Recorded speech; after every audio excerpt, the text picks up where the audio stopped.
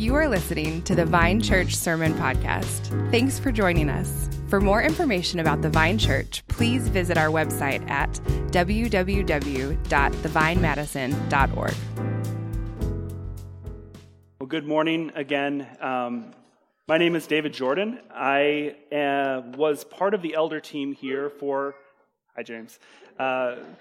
about 10 years. And a little over a year ago, as my wife Jacqueline and I welcomed our fourth boy, 4 boys. Yes, it's louder than that in our house, actually. We felt it was time to take a step back from eldership for a season, as we, dealt with the chaos of that many children at a young age, but also just to have a season of focusing on being a family that writes the words of the Lord on the doorpost of our house and teaches them to our children diligently. And so that's been good for Jacqueline and I to focus on that together and to grow in that way. And so that said, it is a joy and a privilege to get to open God's Word here this morning and walk us through this. There are Bibles there in the back. If you don't have one, I'd encourage you to go grab one. We're going to do something a little bit different as we start here. Often the preacher will pray a prayer as we open God's Word together. I'm going to actually have us read this prayer together, that God would work in our hearts as we look at His Word together this morning. So let's read this together. O God, make your word a swift word, passing from the ear to the heart, from the heart to the life and conversation, that as the rain returns not empty, so neither may your word, but accomplish that for which it is given. We ask by the power of your Holy Spirit, and in the name of Christ Jesus our Lord. Amen. Well, we're going to be covering quite a passage here today. There's a number of things that we could certainly talk about more. We're not going to do an official Q&A at the end, but if any of these things you'd like to discuss further, I'll be up here after the service. Would love to talk about them with you or afterwards as well. Let's think back over the last several weeks in the book of Hebrews. If you look back into chapter 4, we've been looking at the Israelites and how in the wilderness, in a place of need, they became thirsty. And instead of turning to the Lord in trust, they grumbled. And that was disobedience, that was sin. And because of that, that generation did not receive the promised rest. They didn't get to enter into the promised land that God had promised to them. We're supposed to look at this example as a warning to us. If we hear God's word today, we should turn to Him in faith so that we would obtain the promises that God has for us. Then last week, James showed us that God's word is so living, so powerful, and so potent to expose our sins. Let's look at chapter 4, verse 13 here. It says, "No creature is hidden from His sight, but all are naked and exposed to the eyes of Him to whom we must give account." God's word shows us for who we are. It exposes our sins. And when we're honest about that, we recognize that we must give account to God for that.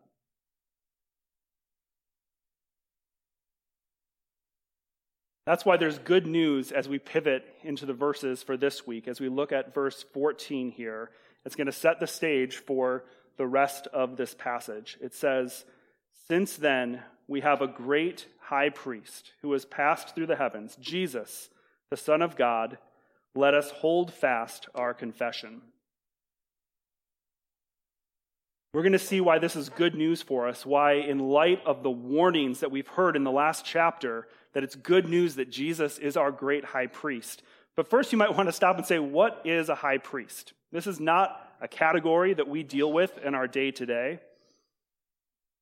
High priest was central to the life of God's people before Jesus.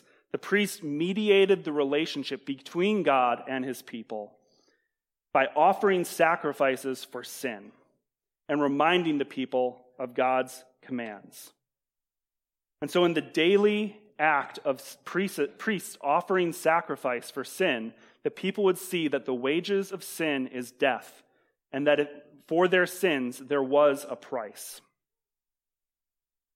But maybe a more relatable parallel for us might be thinking about a mediator. High priests function in a sense as a mediator. Now, mediators work where there's conflict between two people and there's no starting place to work out those differences. When I think about mediators, I think about my time on a college dorm floor. I went to a Christian college, and you had 40 dudes all on one floor together, 7 of us named David.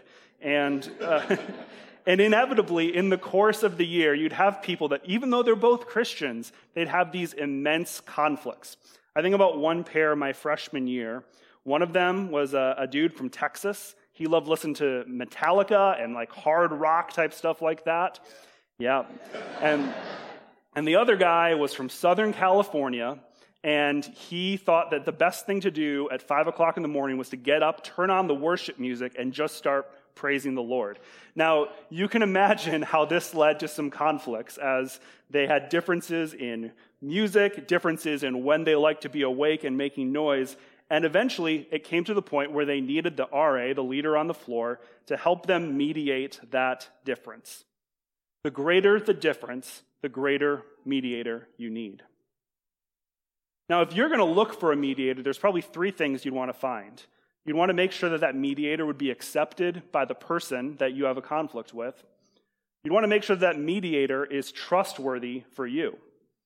And you want to make sure that the mediator is able to address the problem at hand. Now, I didn't pull those 3 things from like a corporate business leadership handbook. That's actually from, if we look at verse 1 of chapter 5, this is what God is telling us here about the high priest.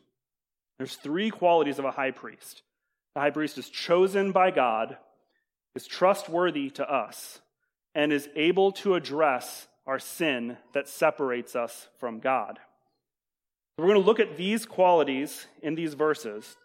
And for each of these qualities, we'll see in the surrounding verses how Jesus exceeds the high priests of old in all of these qualities.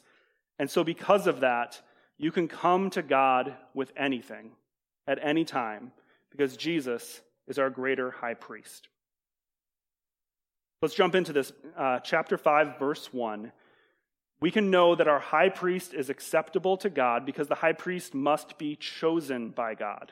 We see this here in verse 1. Every high priest chosen from among men is appointed to act on behalf of men. So that's 2 words, both calling out that God is selecting this high priest.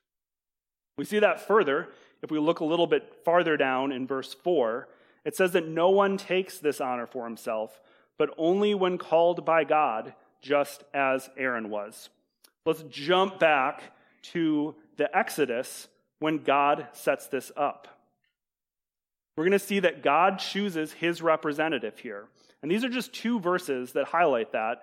You can see here, first one is in chapter 28. It says, "Bring near to you Aaron your brother and his sons with them from among the people of Israel to serve me as priest. Aaron and Aaron's sons, Nadab and Abihu, Eleazar and Ithamar. And then later, you shall anoint Aaron and his sons and consecrate them that they may serve me as priests."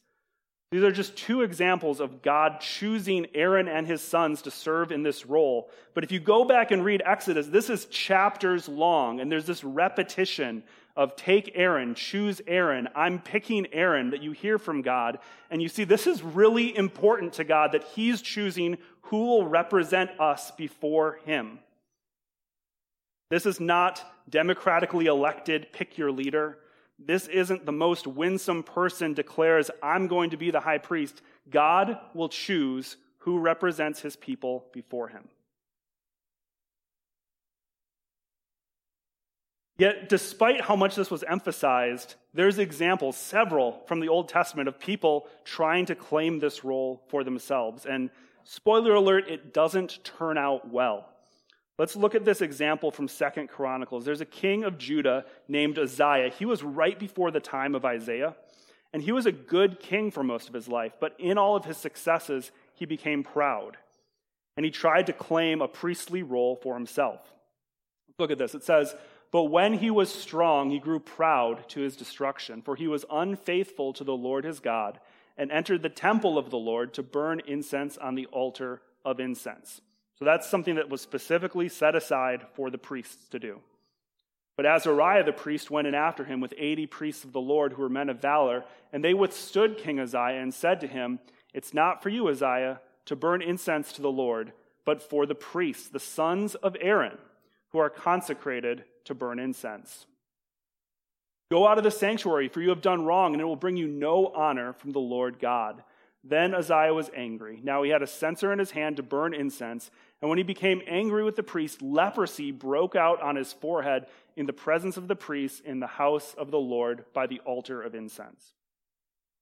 So Uzziah, trying to claim the priestly role for himself, saying, "I can go do that, why don't I go do that myself?"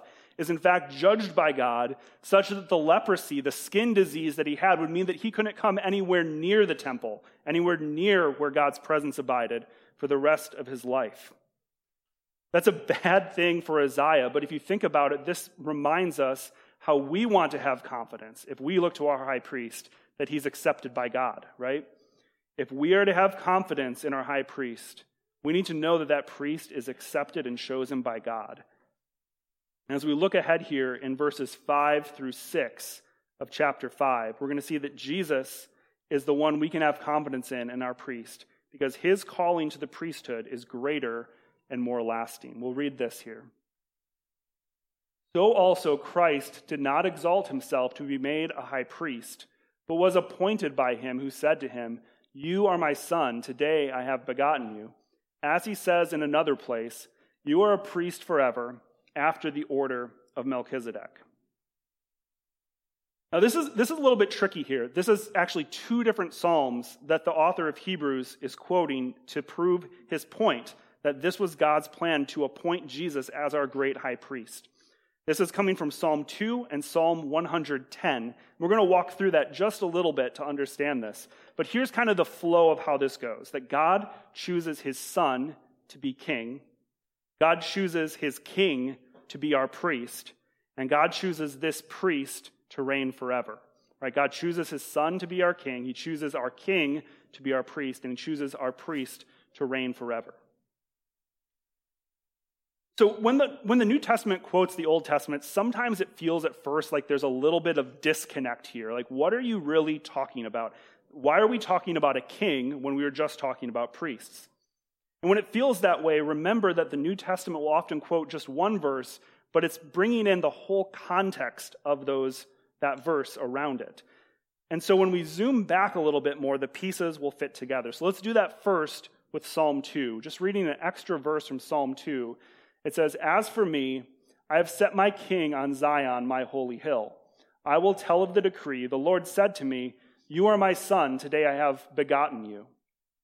So initially that quote maybe sounded like, why are we talking about how his son is begotten? But as we zoom out in the psalm, we see that this is God declaring to all the world that his son, Jesus, is his chosen king.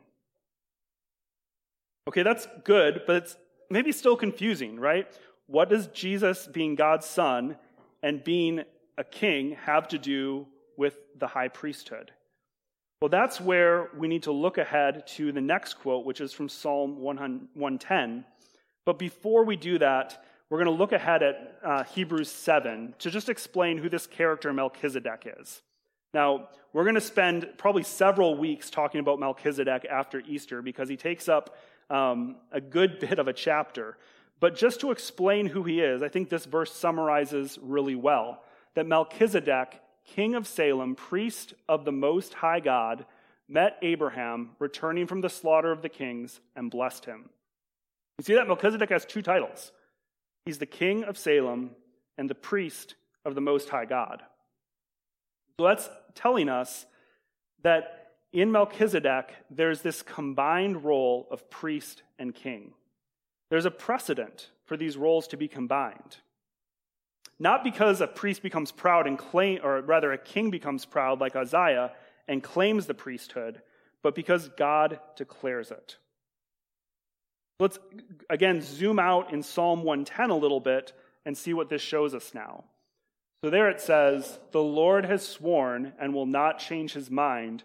You are a priest forever after the order of Melchizedek."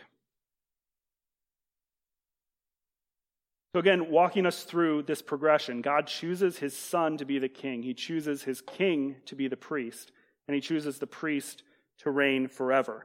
How does this give us confidence that Jesus is an acceptable high priest before God? Well, first, Jesus is God's son. And if you remember from Hebrews chapter 1, it says the son is of the same substance as the Father. And so our advocate before the Father, who the Father has chosen, is God. And this Jesus is our God, is our king, and is chosen to a never-ending priesthood. It says that God has sworn and will not change his mind. So the high priest could come and go, and some might be good and some might be wicked, but Jesus, our good king, will remain our priest forever. So God tells us we can have confidence that Jesus is a reliable high priest on our behalf because there will never be a time when Jesus' mediation for you will stop. He will always be your high priest. The high priest must be chosen by God, and the high priest must be trustworthy to us. So we know that Jesus is accepted by God as our high priest, but why should we accept him? The reason is he's proven that he's sympathetic to us. Let's look first at the high priest, and then we'll look at Jesus. It says, every high priest chosen from among men is appointed to act on behalf of men in relation to God. The high priest is chosen by God, but he's chosen from among us. God chooses our mediator from among people like us, fully human, who would experience everything that we do. If you think back to the time of the Israelites and Aaron, this meant that Aaron, the first high priest, was thirsty, just like the rest of the Israelites.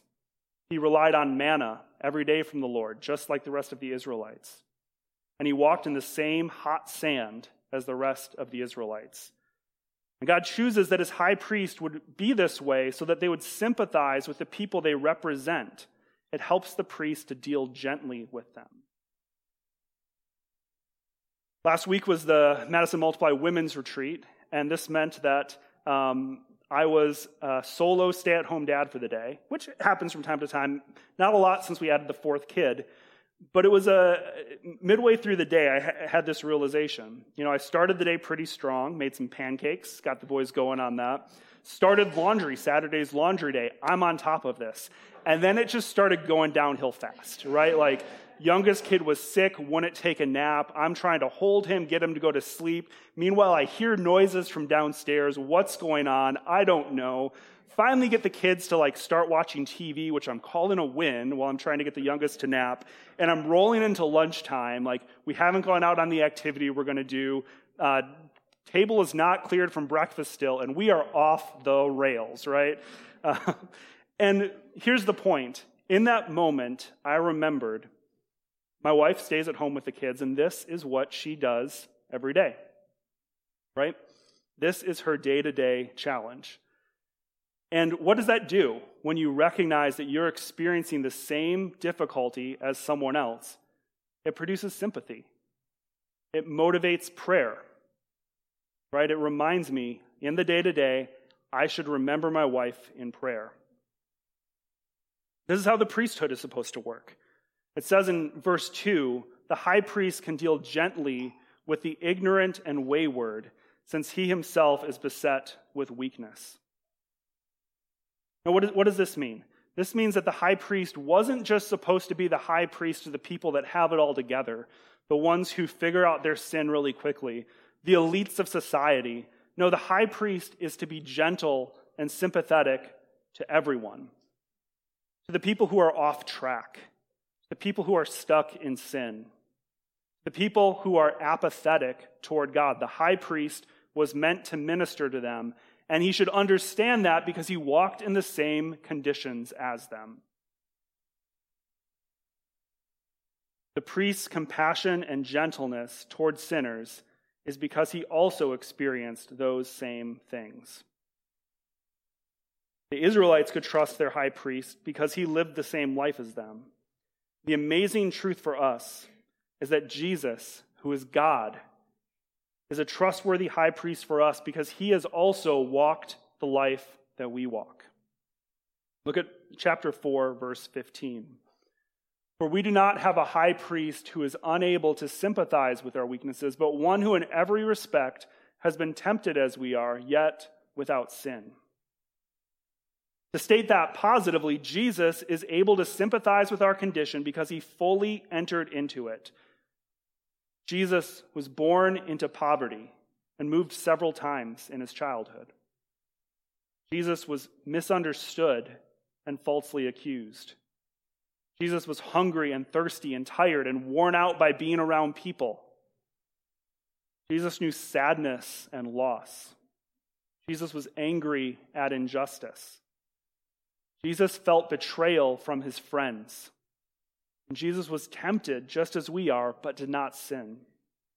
Jesus experienced all the depths of temptation to sin in these hardships, yet every time he chose to trust God.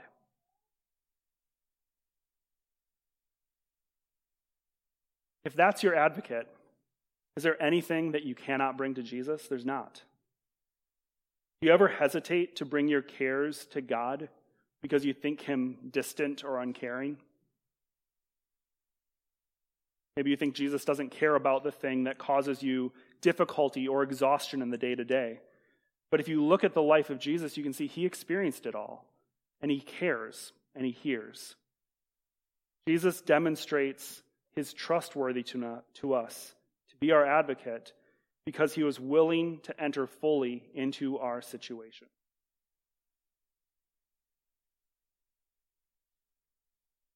The high priest is chosen by God. The high priest must be trustworthy to us. And the high priest must be able to address our sin that separates us from God. This is the final quality from this passage here. The high priest's role is to take the necessary action to reconcile the difference between God and his people. Let's look at, again, verse 1 shows this. For every high priest chosen from among men is appointed to act on behalf of men in relation to God, to offer gifts and sacrifices for sins. That's the job of the high priest. Sacrifices for sin were a daily occurrence at the temple. God gave these instructions for how the offerings were to be carried out. Let's look here at Leviticus chapter 1. It says that the priest, shall lay his hand on the head of the burnt offering, and it shall be accepted for him to make atonement for him. Then he shall kill the bull before the Lord, and Aaron's sons, the priests, shall bring the blood and throw the blood against the sides of the altar that is at the entrance of the tent of meeting. Now, this is pretty foreign to us, right? Like, if you open a package of your chicken breasts from Aldi, and there's like one little vein in there, like I freak out about that, right? Like that's too much. We are so separated from the reality of death in so many ways. But it was front and center in the life of the Israelites. Sin offerings were a daily occurrence at the temple. You would smell the blood on the hot stones. The priest is not just a mere mediator, as if we just have a difference of opinions with God. The priest doesn't just negotiate a compromise between us and God. God established the priesthood because sin has a cost. And in the sacrifices of animals for all those years, the people of Israel saw and heard and smelled that the wages of sin is death. That's the premise that underlies this whole chapter. If we're to hear the good news of Jesus as our high priest, we have to accept that. Do you believe that your sin violates God's standard? Do you see the distance your sin creates between you and God? You see how your sin causes destruction around you? Or do you feel the need to be reconciled to God?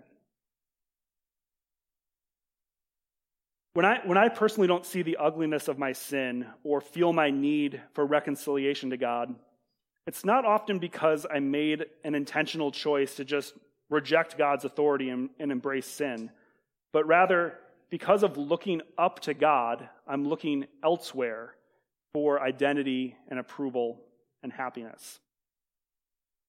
So, for example, if you're not looking up to God, maybe you look in to yourself and say, I'm the judge. Whatever I feel determines what is good and right. So, like, for example, this is one that I've been working through, is feeling like my family needs to, like, meet the standards that I have for how we look and having it together. Now, if you've seen us up front on the average Sunday morning, you can tell that I'm failing at whatever standards I might set there, because boys are boys. But this is the point. How do you then, if you're holding up your own standards as the thing you must meet, what do you do when you don't meet those? Who is your mediator when you fail yourself? Or if you don't look up at God, maybe you look out to a group or to the culture at large as your judge. So then what is popular is good. But I think we could all think about how the changing tides of culture and what is seen as good and what is seen as bad will let you down. And our culture is very unforgiving to those who violate its standards. So if we look there, who will be your mediator? When we deaden ourselves to God by putting others where God belongs, we lose the opportunity to turn to Jesus in all of our needs. Chapter 4, verse 13, again, reminds us, let's go back there again. No creature is hidden from God's sight, but all are naked and exposed to the eyes of him to whom we must give account. We're all laid bare before God with all our sin, but we have a greater high priest who has dealt with our sin. Look at verse 14. It says, "Since then we have a great high priest who has passed through the heavens, Jesus, the Son of God. Let us hold fast our confession." Now this phrase, "who has passed through the heavens," to understand this, we need to go back to the priestly system again. Once a year, the high priest would pass through a curtain into the holiest place of the temple as part of making a sacrifice for the sins of all the people. And this one time a year, Aaron would go into the holy place. It says that this required, again, a sin offering. In this way, Leviticus says, Aaron shall come into the holy place with a bull from the herd for a sin offering and a ram for a burnt offering. So the high priest alone would enter into the holy place, and only with a sacrifice for sin. He would complete his duties in the holy place, and he would leave. By contrast, Jesus, Hebrews tells us, after making purification for sins, he, Jesus, sat down at the right hand of majesty on high. See, Jesus made purification for our sins, not by offering the blood of goats or bulls or rams, but by experiencing all the temptations we feel as humans, entering fully into our humanity and dying a sacrificial death on our behalf, even though he was without sin. And he rose from the dead on the third day, and he ascended into heaven. He passed through the heavens and is seated at the right hand of God the Father. The priests entered the holy place of the temple only once a year, but Jesus sits at the right hand of the Father forever, our priest king. And if you will put your trust in Jesus, in the sacrifice that he has made for you, then God says, "Come." Look at verse 16. This is incredible.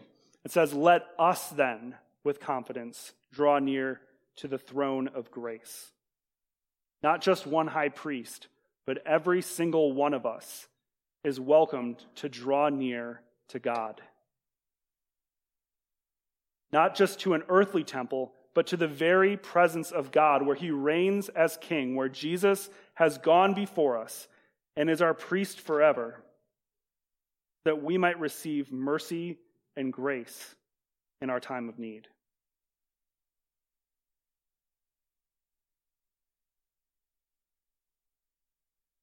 God says to sinners, draw near to the throne of grace. Draw near with confidence. Why do we have confidence? Because Jesus is sympathetic to us, because he's chosen by God to be our priest forever, and he has already gone into the presence of the Father for us. But we can't let this remain just an abstract truth. We need to consider how God is calling each of us to draw near. What kind of confidence can we have? We can have confidence in our conscience. Why? Because we can draw near with our sins and receive mercy. Last week we heard how God's word exposes our sin. If there's sin in your life you choose to keep hidden, well, God says, come, draw near to the throne of grace and receive mercy. Or think about how the Israelites had a very real need. They needed water, and they failed to come near to God. You have needs or burdens that you should bring to God. Draw near with your burdens and struggles and find grace to help in time of need. So where are you self-reliant rather than turning to God, the God who says, come and find help? Our priest king Jesus welcomes you to his throne of grace. Draw near, receive mercy, and find grace. Let's pray.